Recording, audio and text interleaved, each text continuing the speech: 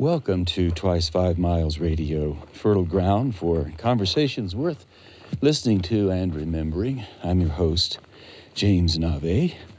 We're always broadcasting first on WPVM LP, Asheville 103.7, streaming online, WPVMFM.org.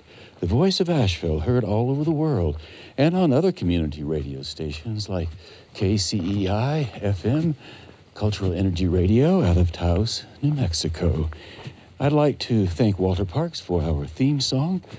If you're interested in more of Walter's music, walterparks.com is a great place to look. If you would like to reach out to me and send me one of your stories or some thoughts on this show, you can always check out my website, jamesnave.com, and send me an email through that website. I always appreciate hearing from you.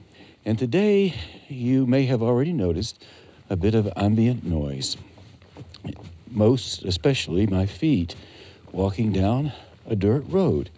Occasionally, not that often, but on occasion, I do a radio broadcast walking on the Rim Road. I call it Nave Walking on the Rim Road.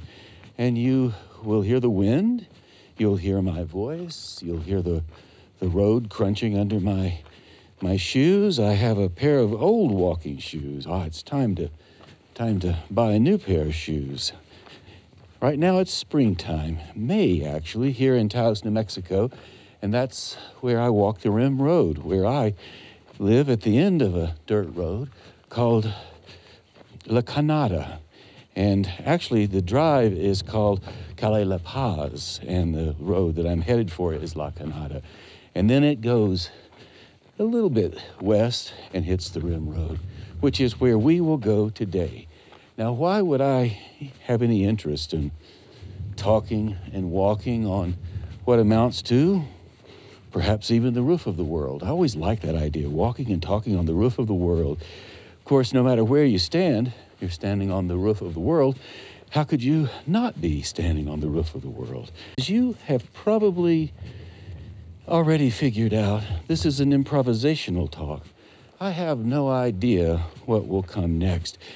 When you pause for a moment and think about your own life, you may think, well, how in the world could Nave walk down the dirt road and have no idea what's coming next? Well, I submit that's the same situation in every person's life. You actually have no idea what you're going to say next. You may say hello with all the intention of spreading great joy, and suddenly something fumbles out that you didn't mean to say. Or you might do the opposite and say hello, and something just joyously comes out, and you think, I'll never be able to repeat that again. So that's one of the things I like to think about in my life and think about in all of our lives. The things we say, the things that come out within our voices. It's all improvisational. We are making it up as we go along. So why is the spoken word so important? Why tell stories? Why talk? Why explore? Why think about things, muse over what's coming next, or how you might participate in what's coming next? Right now, we're coming to the end of a large chunk of time filled with a pandemic, COVID-19. I like to refer to it as COVID-19, mostly because that's how it started, 19 being the year it started. I first heard about the pandemic.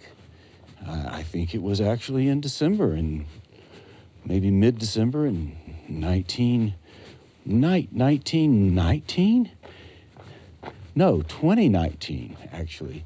So I'm getting my dates mixed up. So how about that? This is what happens when you walk on a dirt road. One loses track of time. Now, I submit perhaps I wouldn't lose the entire century, but 2019, COVID-19. That's when this time started. So I became aware of it then, and didn't have any more of an idea that it would affect me than I thought a volcano might explode next door. And yet, lo and behold, it has affected us all. So now we are coming out of the pandemic time. Why speak? Why tell stories? Why reflect? Well, perhaps during this time of isolation for many of us, and this time also of tragedy for some of us, because many of you out there have experienced COVID-19, and some of you have lost people who were close to you because of it, and many of you have known people who have been altered forever because of COVID-19. Of course, time alters us forever no matter what we do, and I suppose the pandemic carrying COVID-19 virus certainly has delivered a new kind of alteration, maybe an accelerated alteration. And I know that there are people out there listening who might say the virus doesn't exist. They might say, I think it's been underplayed, or I think it's been politicized. Now, I actually am not in that camp. Somehow I know. Now, how do I know the virus exists? Well, I don't know for sure because I've never had it, but I have talked to people. I have heard stories. I do know that it seems to me to be a very dangerous proposition. And it's a proposition that I would prefer to not participate in if I can avoid the virus. And so that's one of the reasons why, unlike a lot of people, I have gotten both of my vaccinations. Well, I'm saying this now on air because I am in that camp. Now, I know some friends who are not in that camp. I know some friends who will tell me, oh, wait, I have to pause for a moment. I'm passing a walker, somebody dressed in a white hat. How are you doing today? Good. We have our hats on. Time for spring. A wonderful walker just passed by. She had her cane and she had a white hat on. I think it might have been a Tilly hat. I'm wearing a Tilly hat as well. Looks like I'm on a safari. And in a sense, I am on a safari. Tilly hat, I love my Tilly hat. It fits well and washes well and always conforms back to its shape, no matter how many times I wash it. But let's come back to what I was talking about. I am in the camp of the vaccinations. I like the idea of getting my vaccinations. Now, as I said, I know people who resist it, and you may be one of those resisting it. Now, I'm not here to tell you what to do, how to govern your body, what to put in it, what to leave out of it, how to participate in the world as a human being walking along. But I am here to tell you that I trust science. And for some reason, call me a fool or call me a genius, I actually trust the vaccinations. Well, now here's why. When I was growing up in Western North Carolina, back in the 50s and the 60s, I was a boy back then, and as you might imagine, if you've ever lived in a rural area, you can maybe imagine how much fun a child can have just romping around in the fields, in the garden behind the house, around the barn. Dylan Thomas wrote a wonderful poem called Fern Hill. Oh, when I was young and easy under the apple boughs, about the lilting house, and happy as the grass was green, the night above the dingle starry, time let me hail and climb, golden in the heydays of his eyes. And green and golden, I was prince of the apple towns, and once below a time, I lordly had the trees and the leaves trail with daisies and barley down the rivers of the windfall light. And in a sense, I was that child growing up in Western North Carolina, out on, as they say, Brevard Road, which is no longer country. It's actually a 4-lane road now, crosses over I-26 through much commercialization. But when I was a boy, there was no commercialization. All we had were trees and fields. and the trees trailing like daisies and barley down the rivers of the windfall light. Well, during that time, my mother, who was a nurse working in the hospitals around Asheville, would always say to me, we have to pay attention. We have to pay attention to our bodies. And she would harvest vegetables from the garden and make sure that my brother David, my brother Sam, my sister Nancy, and I had vegetables on the table. Now, she also served pork chops. We weren't necessarily vegetarians, but we were country. And in the country, you did eat from the garden. So the reason I bring the garden up, and I'm tying the garden to vaccinations, is because when I was playing in the fields with my brother, having a very happy time, the polio epidemic, I don't know if it was a pandemic or not, but it certainly was a pandemic in our imaginations.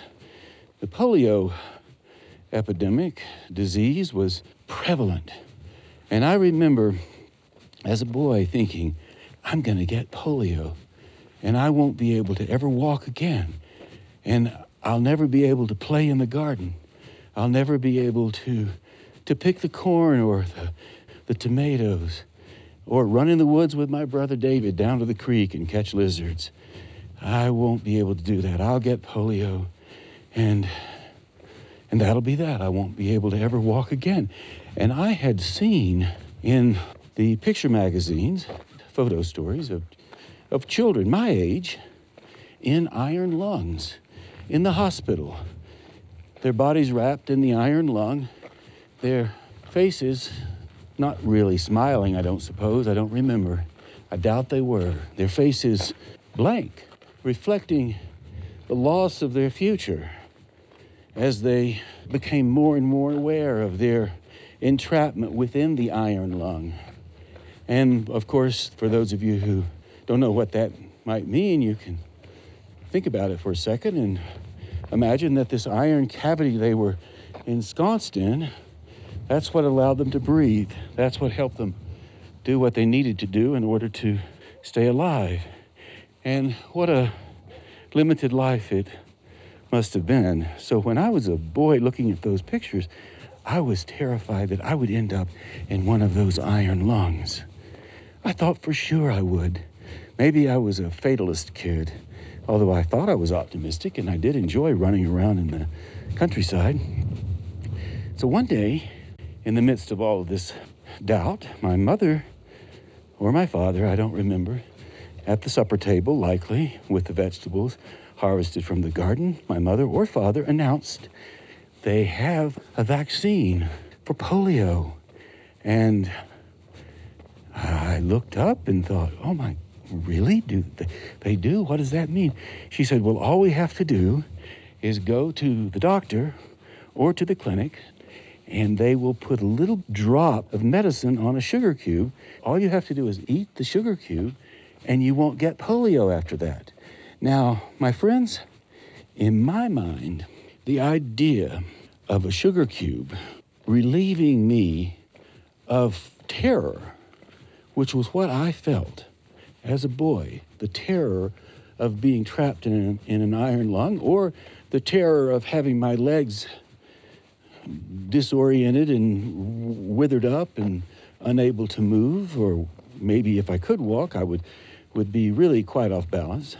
That terror could be gone with a sugar cube. The idea that terror could be gone with a sugar cube was just absolutely a miraculous notion in my little, I guess, 10-year-old brain. I don't know how old I was at the time, not old. And so I don't remember exactly when we went. I do believe we went to Dr. Hartman. How about that name for a doctor? Hartman, Dr. Hartman, heart, the heart medicine. So we went to Dr. Hartman, and Dr. Hartman served us these tiny little sugar cubes. Not a lot different than the wafers you get at communion in church. If you are religious and you've ever gone to communion, you know that you can get a communion wafer and you have the body of Christ, they say. In my church, which was the Methodist church on Brevard Road out there in the country where I was growing up, we had sunbeam bread cubes. And of course, it was white bread, and we had grape juice for the blood of Jesus. So I'm thinking, I'll take the sugar cube, and that will be my salvation. I'm not sure I was thinking that then. I'm thinking that now. Anyway, I took the sugar cube, and everything was good again. And we could run in the garden and think our legs would be with us for the rest of our lives. Turned out that was true. I'm walking down the Rim Road right now, listening to the spring birds sing their spring songs. I'm watching the arroyo, which is the irrigation ditch. Now it has water in it. In the winter, when I walked in the cold times, there was no water. The water is diverted from the river up a ways, and then it works its way back down through the farmland, and then what is left of the water that's not used for irrigation is returned back to what eventually becomes the Rio Grande on down across the borderlands in Texas to the Gulf Coast, and I believe it deposits itself, what's left of it, in the Gulf of Mexico. But meanwhile, I was astounded by the fact that I could run in the fields. And as I said, I'm still walking on those two legs that I am so grateful to have, and will continue to be grateful to have until I don't have them anymore. So even so, here I was, very happy, and my mother, of course, was pleased, and my mother, everybody called her Bobby Sue, and people called my father J.C. I didn't call them by that name. I called my mother Mother, and my father, I guess, Daddy, now that I think about it. But Mother hated the idea of being called Mom. She said it's too short and it's too abrupt, and Mom sounds like a rubber ball bouncing off the floor. But Mother is more of a full-bodied idea. Mother, may I have some more eggs? And she would bring the eggs. Or Mother, may I have some more vegetables? And she would serve the vegetables. And she was smiling after we took those sugar cubes because she was hopeful that her children would live to a ripe old age. And lo and behold, all of her children did. I lived to be 71 right now. My brother is 70. My other brother, Sam, he's somewhere in his 60s, probably 64, and my sister Nancy is 60. So we all retained our legs, and we all continue to live a good and happy life. After that, my mother was always very, very happy to make sure that we had our proper vaccinations. And I'm going to have to pause now because we're passing some more people. Have a couple of dogs, and they're out for an afternoon walk like we are. Afternoon. How are you all today? Okay, and you? Good, thank you. You have your dogs out in tow, I see. Yeah. Friendly neighbors on the walk on the Rim Road. So my mother was always very, very happy to make sure that we went to the doctor, we went to the dentist, we had our cavities filled. I know there's mercury in some of that way back when. Dr. Hoyle was the dentist name. He was above the hardware store on Haywood Road, but Dr. Hoyle is long gone, and so are his drills and his dental work. That's where I got my teeth fixed. We followed through, and as a boy, I ended up getting other vaccines along the way. My mother made sure I had what I needed, and she would always take me to the doctor when I needed it. One time I was in Mr. Stevens' pasture. I was approaching a horse. I didn't grow up riding horses. I had no idea about a horse's nature, really. So I approached the horse, and I remember holding my fingers out and said, "Horsey, horsey, horsey." And I walked up to the horse in Mr. Stevens' pasture, and I was so happy to get close to the horse, and the horse kicked me in the head with its front leg. Kabam! And the next thing I remember, I'm in the clinic, stretched out on the table, coming to, after the horse kicked me in the head. So I said, "Horsey, horsey, horsey," and what I got as a reward was a trip to unconscious land. Now, I don't hold it against the horse. And I was young, and I didn't know how to approach a horse. And I was glad the horse didn't do more damage. And I suppose my head recovered, although I do have friends now with brain injuries. And those friends with brain injuries tell me, and you may be somebody who has a brain injury, or you may have experienced it. It's a difficult proposition to get over. So I have to assume that the horse didn't kick me all that hard, even though I thought at the time I would see stars forever. And of course, I'm making up the star seeing part of this. I have no idea if I saw stars, but I do know the horse kicked. And my mother took me to the emergency clinic and got me patched up. And if we ever stepped on a nail, which I maybe did 2 or 3 times, I would go get a tetanus shot. So as a boy, I ended up having a good relationship with vaccinations.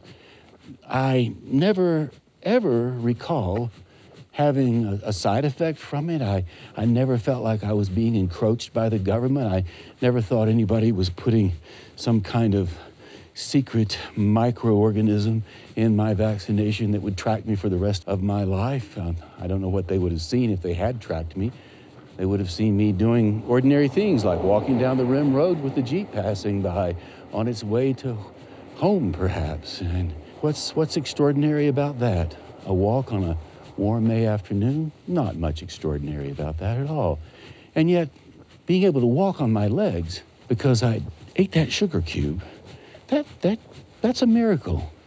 And I have to recognize that.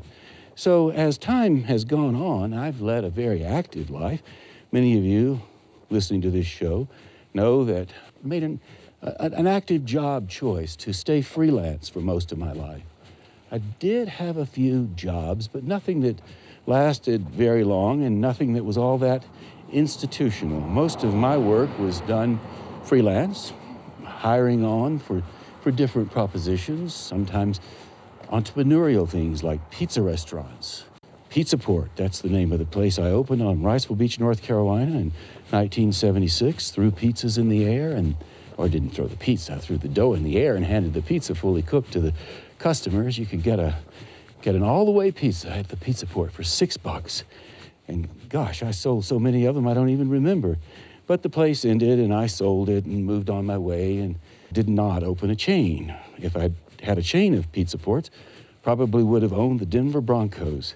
But what I own instead are many, many stories, like the story I'm telling you now, a rambling improvisational story that we're moving through down the rim road on a warm day, watching the Jeeps, and then I just had a bicycle pass. Somebody very happy on their bicycle. So, coming back to the vaccinations, as I continued my life, I occasionally did bump into problems. Once I stepped on a nail in Taos, New Mexico in a barnyard, and the nail went deep into my foot. Idiot I was, walking through a cow pasture with flip-flops on. Don't recommend flip-flops in cow pastures. If you're going to walk in a cow pasture, try a shoe that's a little more sturdy. Anyway, walking in the cow pasture, stepped on the nail and thought no big deal until I looked at the puncture and it was really deep. And the nail was a bit rusty, so I got a tetanus shot. And I didn't get tetanus. And in my adult life, when I was about 37, my mother still concerned about my health. And if you're a mother, you're always concerned about your children's health.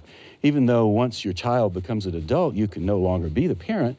You have to be the ex-parent with a relationship with an adult. And the reason why is because nobody can parent an adult. We have to have a different kind of caring relationship with the adult. So you can't parent your child when your child gets to be in their 30s or even really 18. After the child is 18, you likely want to avoid parenting because the child is, albeit a new adult, still nonetheless an adult. So when I was in my 30s, my mother suggested that I go out and find a regular doctor, find a doctor that I could keep, a family practice doctor. So I did indeed find that doctor, and my first family practice doctor was Bruce Kelly, Dr. Bruce Kelly. Some of you may know him. He was a physician in Nashville, still is actually, still practicing, I think, and I've seen him around town a bit. We were friends. So when he moved on from the practice, Dr. Elizabeth Torden took over, and I think Dr. Torden came on the scene in my life 25, maybe longer years ago, and she's still, to this day, my family practice doctor. I turned to her for the expertise. And I would go to her once a year, and she would give me my physical, and she would say, you need to do this or do that. And so in that relationship with Dr. Torden, I was always able to hear her advice, and I did heed it. Now, maybe that's because my mother said, you got to listen to your doctor.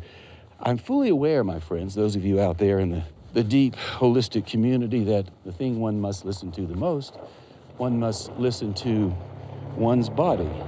So the body heals itself, and the body does give lots and lots of information, and the doctor is not necessarily the final word. Here's the bicycle. Hi, how are you? Good, thanks. I thought I knew that bicyclist. Maybe I do. I don't know. But I didn't recognize the bicyclist, except she just zipped past and had to say hi back to the doctor. The doctor's not the final word. You are the final word. You know what's best for your body.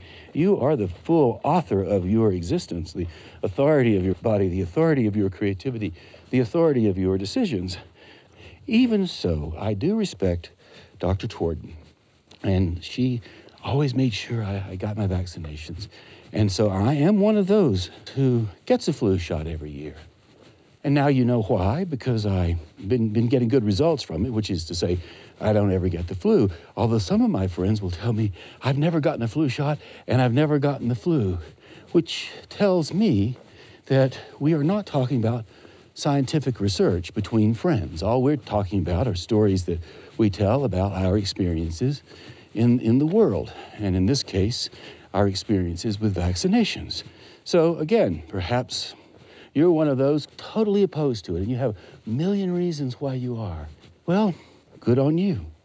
I, on the other hand, I enjoy the idea of my sense of safety. I use the word sense because it may not be actual safety, although I think it is. So now we come to COVID-19, and we come to now, today, in the midst of the pandemic. Vaccinations are around here in the States. We can get our vaccinations if we want them, or we can reject them if we please.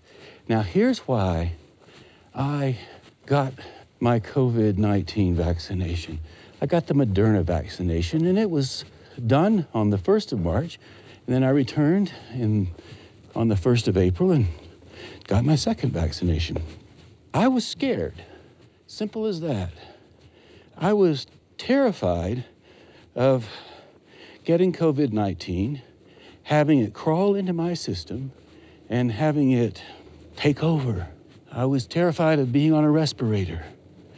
I was afraid of the long-term impact of it, the perhaps loss of memory. I love to memorize poetry. Oh, when I was young and easy under the apple boughs, about the lilting house and happy as the grass was green. I was terrified of forgetting those beautiful poems that I know. I was just scared. And I thought, oh, if I could just have something that would keep this at bay, I'll be the first in line. And sure enough, I was not actually the first in line, but I didn't hesitate to get in line, and I was happy to do it. And that was on March 1st, and then again on April 3rd. So I followed the procedure, got my little vaccination card. But I was terrified. And so I was operating out of fear. Now, I have no high blood pressure. I have slightly elevated cholesterol, but not so bad.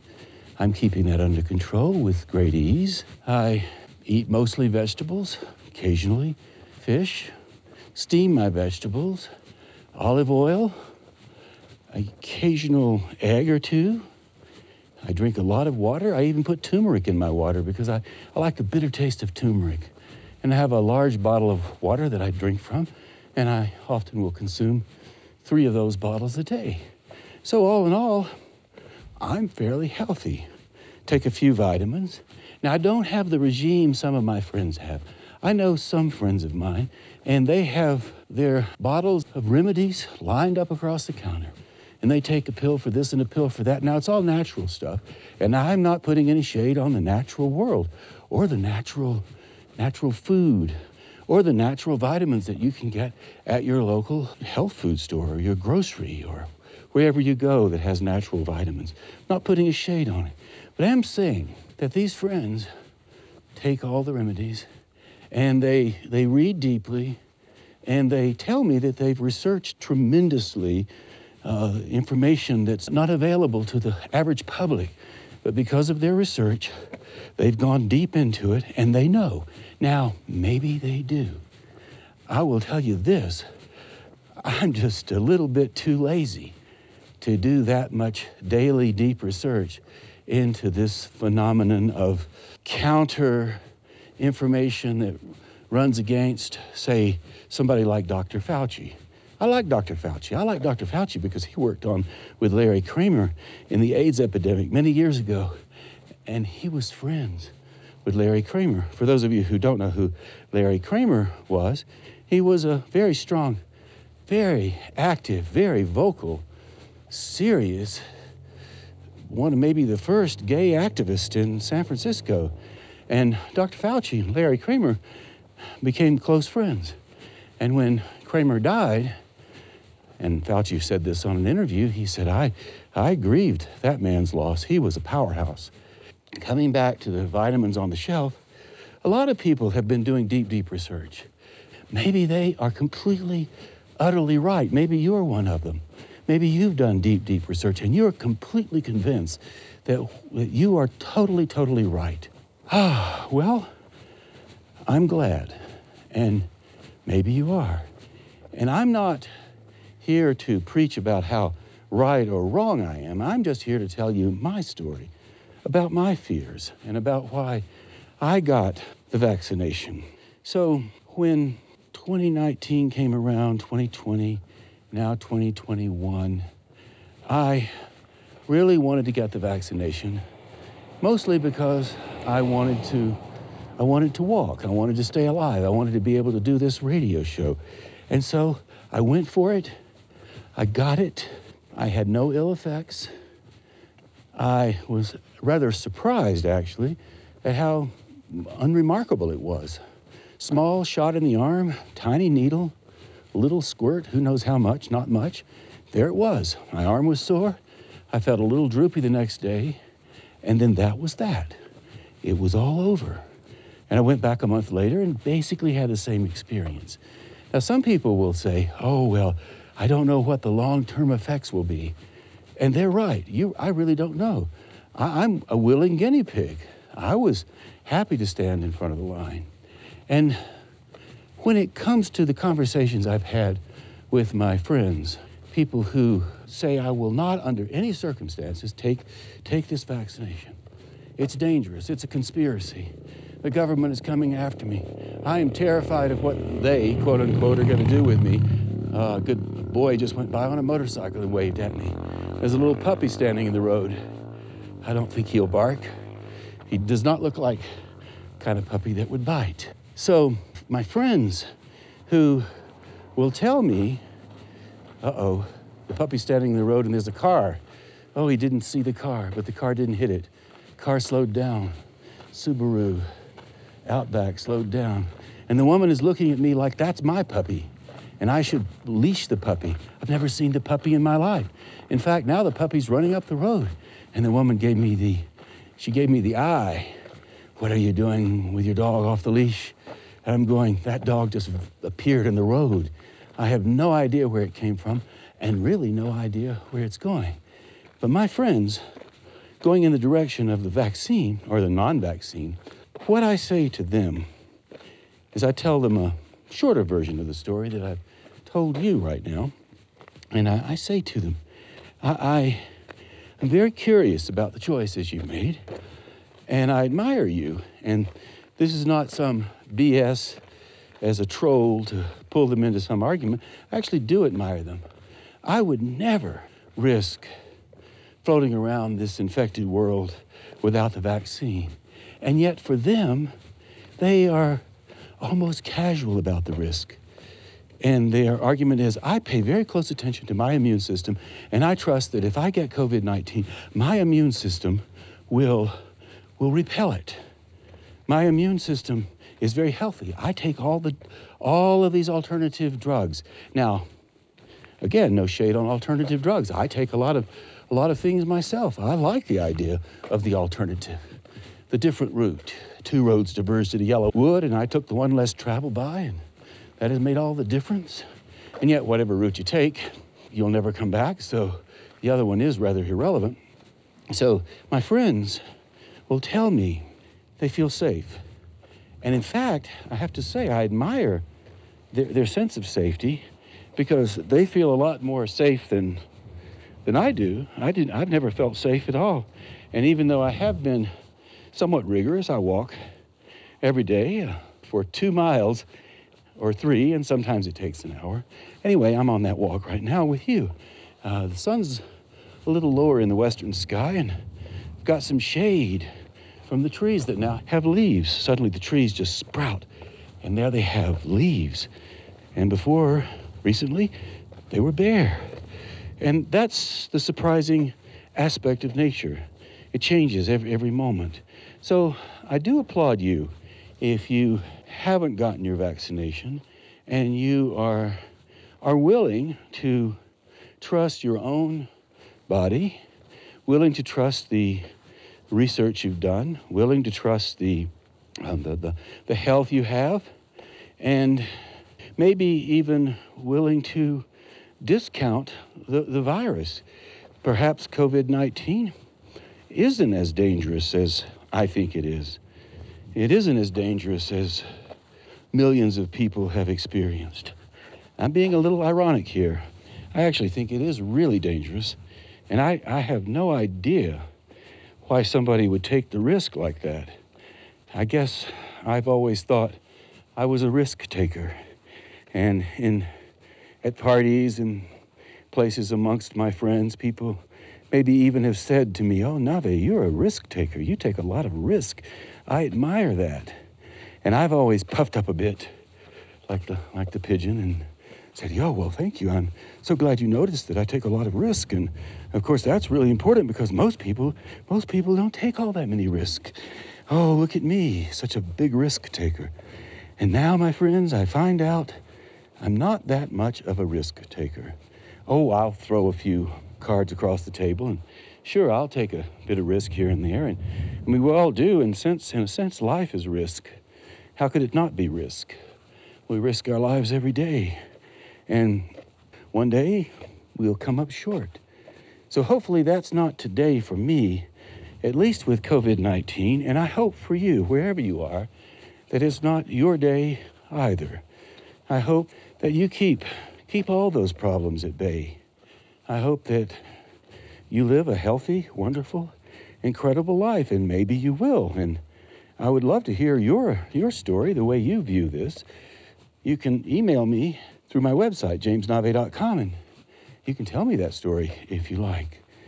And so that, my friends, is my story, my musing or musings on why I have 2 vaccinations, and why I advocate for vaccinations, and why I think it's a very, very good thing for people to do. And now we enter the summer months, enter the warmer time, when the wind picks up and slows down, and we keep moving on. So what in the world can I say to you after such a long, you might even say, diatribe around vaccinations? Well, I can say that it's a real pleasure to be able to walk down this road and think about talking to you. Like I said earlier in the conversation with you, I don't do this all that much. I mostly interview people, and yet sometimes it's just nice to walk along and look at what's going on. So out here on the Rim Road this afternoon, 2 o'clock, warmish, somebody has put a rooster on a post, and the driveway number is 70A, and the rooster's there. Looks like one of those bantam roosters. And then there's a fellow who lives in this fairly large plot of land with a number of structures on the land, and some of the structures are rental, and then there's the house that he lives in. His dogs are barking at me, a little boxer and a couple of others, 3 old dogs in the fence. And he has an American flag in the front yard. Well, it's interesting for me the American flag. And I walked past this house all winter, and he had an older flag up, and it was really tattered, and the flag was worn out. And I thought, when's the guy going to ever change his flag? And so lo and behold, he did change the flag, and now he has a new flag. I think he lets it fly all the time. I think he lets it fly at night. Now, I have never been a huge displayer of the American flag. No shade on the flag. I like the idea of the American flag. I love the idea of what we can do in this country as a people. And I was having a conversation with an insurance agent who named his insurance company Patriot Insurance Company. And I said to him, I said, well, why, Rob, did you name your company Patriot Insurance Company? And he said, well, I work out in New York. I'm up above the city in Westchester County, and I service all the people in the New York area with insurance. And I named my company Patriot Insurance because I love the American flag. And indeed, he did, because he had a couple of American flags behind him in the Zoom call, and his branding is all about the American flag. So he told me that he had been in the military, in the Navy, and he loved democracy, and he loved the Constitution, and he loved America, and he felt like it was an important thing to have the American flag as a prominent proposition. And so we got into what does patriotism mean, and we got a little bit into what is democracy, and we talked about the big ideals of America being a melting pot, America being a place where people can come and have come, and they do all kinds of amazing things. Now, some come and the amazing things don't happen so much for them, but a lot, on the other hand, do, and you can find those amazing stories almost anywhere you go in America. So he and I got started talking about the protocol for the American flag. And in the conversation, I started to talk about how one displays the flag. And he was telling me in the military, they have lots of protocol for the flag. You raise it in the morning and you lower it in the evening, and the honor guard folds it for the night, and you can only leave the flag up if you put lights on it. And if you don't have lights on it, you have to take it down, and all kinds of protocol for the flag. And then I started thinking about, and I know you listening out there may have driven by a car dealership or some other business, and the business has this huge, monstrous flag hanging on a monstrosity flagpole that's sometimes 3, 4, 5 stories high. It's just blowing in the wind. Who knows how big it is? I want to say it's as big as a football field. I doubt that. But by golly, it's bigger than a tennis court. And you see these flags flying. And I imagine they put lights on the flags over the car dealerships at night. But I told this fellow, I said, I think it's really odd. These car dealerships put such huge flags in front of their dealerships. I said to him, I think it's almost unpatriotic. It's a little bit overstating. It's almost like saying, look how patriotic I am. Look how much of an American I am. I'm flying this huge flag. And it's a bit like wearing something too heavy on the sleeve. And I said, I find it to be vulgar and offensive. And I went on to say that if I owned a car dealership, what I would do, I would have an American flag, and I would put it out front, and I would have it the same size as the military American flag, and I would have a ceremony to raise the flag in the morning and then to lower the flag when the sun went down. And I would make a big fuss all over town about this ceremony, and I would invite anybody who wanted to come and participate in this ceremony to stop by any time, rain or shine, 7 days a week, dawn to dusk. And he stopped for a moment and thought, I love that idea. And I wasn't thinking about any sort of commercial strategy with the flag going up and going down. I was just more thinking how respectful that would be. Now, I understand that We each have our own relationship with the American flag. Some of you out there would, frame it and put it above your desk. Some of you would stomp on it. Some of you would burn it. Some of you would fly it above your house. Whatever you do with it, you have a relationship with it. But I thought that would be a really interesting way of offering up the questions of what America means to a community somewhere in a town where this car dealership serviced the town. And the fellow really liked the idea. Rob, I believe was his name. He liked the idea a lot. And he said, I'd do that if I had a car dealership. And I said, yeah, Rob, well, all we have to do is get a car dealership and we will be in business. So I can tie the idea of America, the idea of vaccinations, the idea of community all together. And of course, I will say quickly that COVID-19 is a global pandemic. It's everywhere.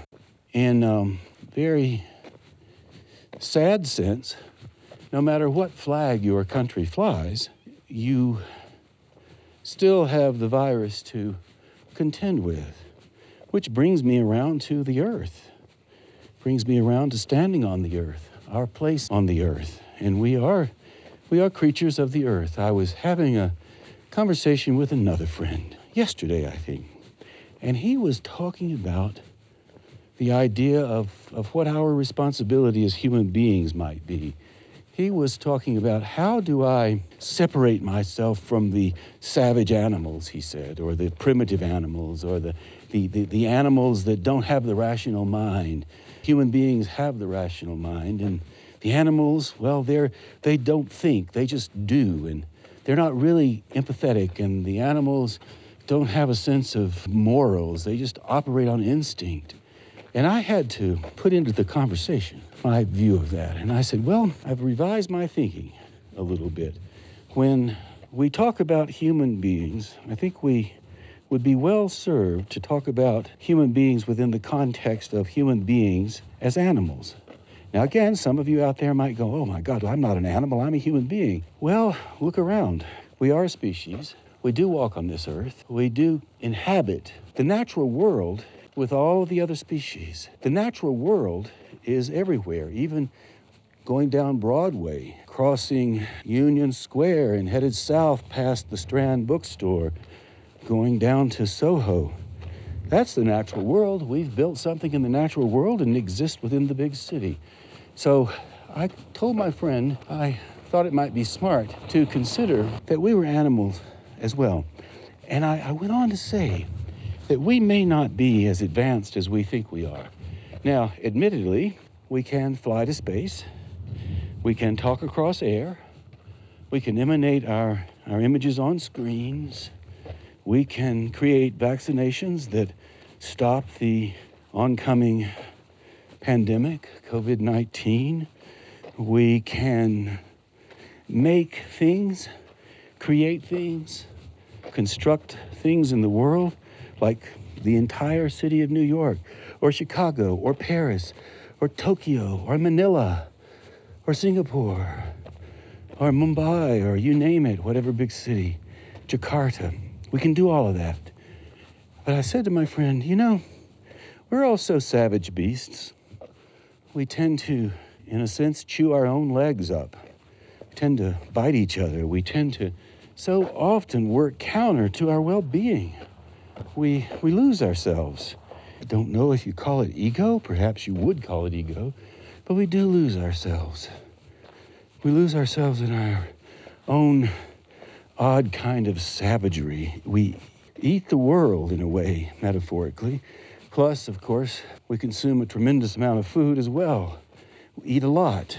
And eating all this food we take from the environment, and we don't give that much back within the context of the balance that, say, the magpies here in Taos would have, or the coyotes, or the other animals that are around. Even the dogs, like this little dog barking at me as I now return on my walk down the dirt road from the house where I started almost an hour ago. But the little dog is barking. He doesn't seem so savage or primitive. Of course, now he's going to bite my ankle as I walk past. Don't think so, though. He's just a friendly little dog. So I said to my friend, we would be well served to think of ourselves as animals. How do we fit into the animal world? Not how do the animals fit into our world? And we would be well served to remember that the scientists have discovered that trees can communicate with each other. Trees, can you imagine that?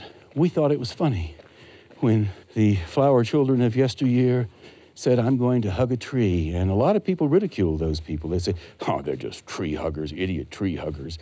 Think they can talk to trees. Well, as it turns out, the trees actually can communicate with each other. And I heard a nice podcast on NPR recently. Yeah, I do like NPR. But I was listening to this podcast, and a scientist was talking at great length, with great joy, about how much she appreciated and was dazzled by the fact that she had now discovered that trees discuss amongst themselves within the root systems where they live. And I was just absolutely thrilled by that notion. And I think it does fit into the intuition I had around the vaccination. I'm not operating with some great intellectual prowess. I'm just thinking I need to get that vaccination so I can be protected, so I won't end up on a ventilator. And I'm also thinking fondly of my mother, who has passed on, 93 years old, a few years ago now. And I was thinking of fondly about our own American tradition and how do we all fit into Americana? Who are we as a people? Who are you in this context? Are you willing to look to the neighbor next door, or to the people down the street, or to the folks on the other side of town and see them with a fond eye rather than an antagonistic eye? I was afraid of the vaccine. Actually, I shouldn't say afraid of the vaccine, maybe a little afraid of the vaccine. I was definitely afraid of COVID-19. But I've never been afraid of people. I've always had a deep, abiding sense of faith in humanity, in the way we operate, our sense of place in the world, our potential, what we can do, how we can be, how we can interact with each other, how we can celebrate, lift up, appreciate, sing, even off key, smile. I've always loved all that. I know sometimes the world can be bloody antagonistic. That's true. But it can also be delightful, and it can be beautiful. And that's exactly the experience that I've had on this walk that I've taken with you down the Rim Road on a warm May afternoon. And I want to thank you for listening. I'm now coming upon my small little house where I live, my art studio. And I hope you're happy wherever you are. Have a little shelter over your head. Maybe you have some birds in the background. And maybe a loved one nearby. I hope so. And on that note, I would like to say thank you ever so much for listening to Nave on the Rim Road, which I am airing on Twice 5 Miles Radio, fertile ground for conversations worth listening to and remembering. I am the host, James Nave, and we're always broadcasting first on WPVM-LP, Asheville 103.7, streaming online, WPVMFM.org, the voice of Asheville, heard all over the world and on other community radio stations like KCEI coming out of Taos, New Mexico, Cultural Energy Radio. Thank you, Walter Parks, for our theme song. Love your music, Walt. Glad you're in the world. Glad you're playing, man. WalterParks.com for those of you who would like to listen to Walter's music. If you'd like to connect with me, JamesNave.com. Nave is spelled N-A-V-E. You can connect with me by way of that website. And I'd like to thank all of you for listening. And I appreciate it so much, taking this walk with me. I would love to hear from you if you are so moved.